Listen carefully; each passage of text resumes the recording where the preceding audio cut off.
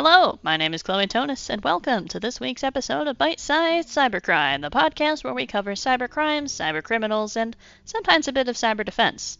Today we have a really interesting topic to cover, which is the case of a group of hackers themselves being tricked. These types of stories always fascinate me, probably because you'd typically think hackers would kind of have it together when they're creating malware, but as it so turns out, malware is just software, and like any other software, it can have vulnerabilities. I also really like the gratification of hackers themselves getting a taste of their own medicine. We have a lot to discuss, so let's just get right into it. The ransomware group we're talking about today is called Deadbolt, and I actually almost made a few episodes about them, but I found other topics to cover instead those weeks, so I've been waiting to cover these guys for some time, and today I get my chance. Deadbolt is a ransomware group active since January of 2022, and it was most well known for encrypting thousands of QNAP and SS-STOR network-attached storage devices.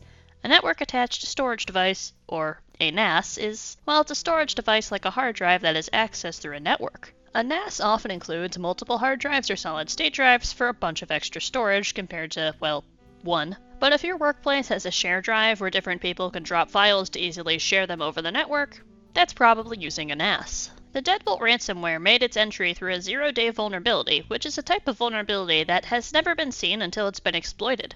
This happened in the cases of both QNAP and SS-STOR, and QNAP eventually patched their vulnerability, forced the updates to all their devices, and then a new one came up and then they patched that. QNAP also suggested to its users that these devices should never be exposed to the internet, which I completely agree with. However, I would like to point out that these devices don't have to be internet-facing to have ransomware deployed on them.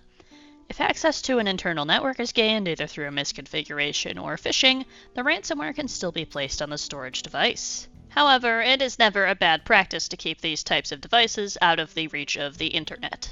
The ransomware demanded a payment equivalent to $1,000 in Bitcoin for each individual users. However, interestingly enough, for 5 Bitcoin, the Deadbolt campaign offered to provide details of the vulnerability to QNAP. If you don't pay attention to crypto prices, 5 Bitcoin may not sound like a lot, but that's actually $187,000. However, given that this and other vulnerabilities have been patched, this offer still likely is not on the table, but Deadbolt has some other interesting offers as well. For the high price of 50 Bitcoin, which is $1.8 million, Deadbolt claimed they would provide full vulnerability details and a master decryption key that could decrypt any device encrypted by Deadbolt's ransomware. These are very interesting things to be offered. I don't know if I've quite seen anything like this offered by a different ransomware.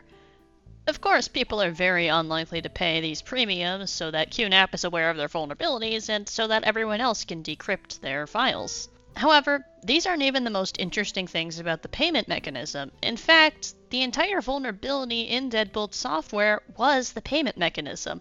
After you pay the ransom, Deadbolt creates a transaction to a Bitcoin address which contains the decryption key for you, the victim. When you, the victim, enter the key, it's converted to a SHA-256 hash. A hash is a one-way encryption algorithm often used for password storage. It turns the text into a specific string of random characters. In the case of SHA-256, the string is, 256 bits long.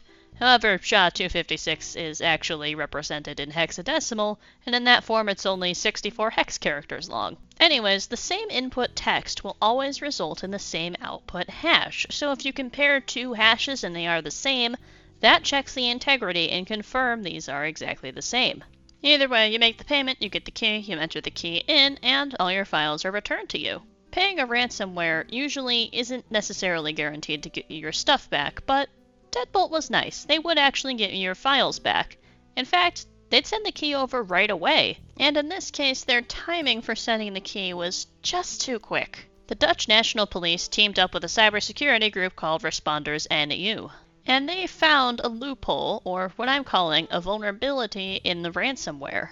If you paid for the transaction, but that transaction was not recorded in a blockchain block right away, and you made a different transaction, basically undoing that transaction that was a higher priority, that transaction would get registered first, you would pay nothing, and the ransomware did not actually confirm that the transaction went through without a hitch. The transaction was effectively canceled, but the key was still handed over.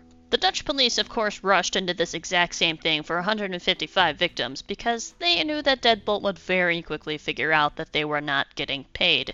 The 155 victims made up a whopping 90% of victims who reported the attack to the police. That is a lot of money that the ransomware gang is not getting. A small transaction fee had to be paid to actually perform the transaction, as well as the separate transaction that effectively canceled out the first one, but this was minuscule compared to the original 155,000 US dollars that would have had to been paid had the people actually decrypted this manually.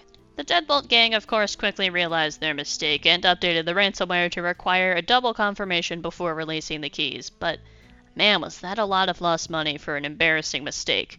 Victims can now go to the deadboltresponders.nu website to check if their decryption key is waiting for them, and they will be provided with a guide for decrypting their device using the key. I would like to give a huge thanks to Bleeping Computer, Responders NU, and the Netherlands Times for information on this cyber attack and, I guess, reverse cyber attack? And of course, I would like to thank you for tuning into this week's episode of Bite-Sized Cybercrime. My name is Chloe Tonis, and until next time, stay secure.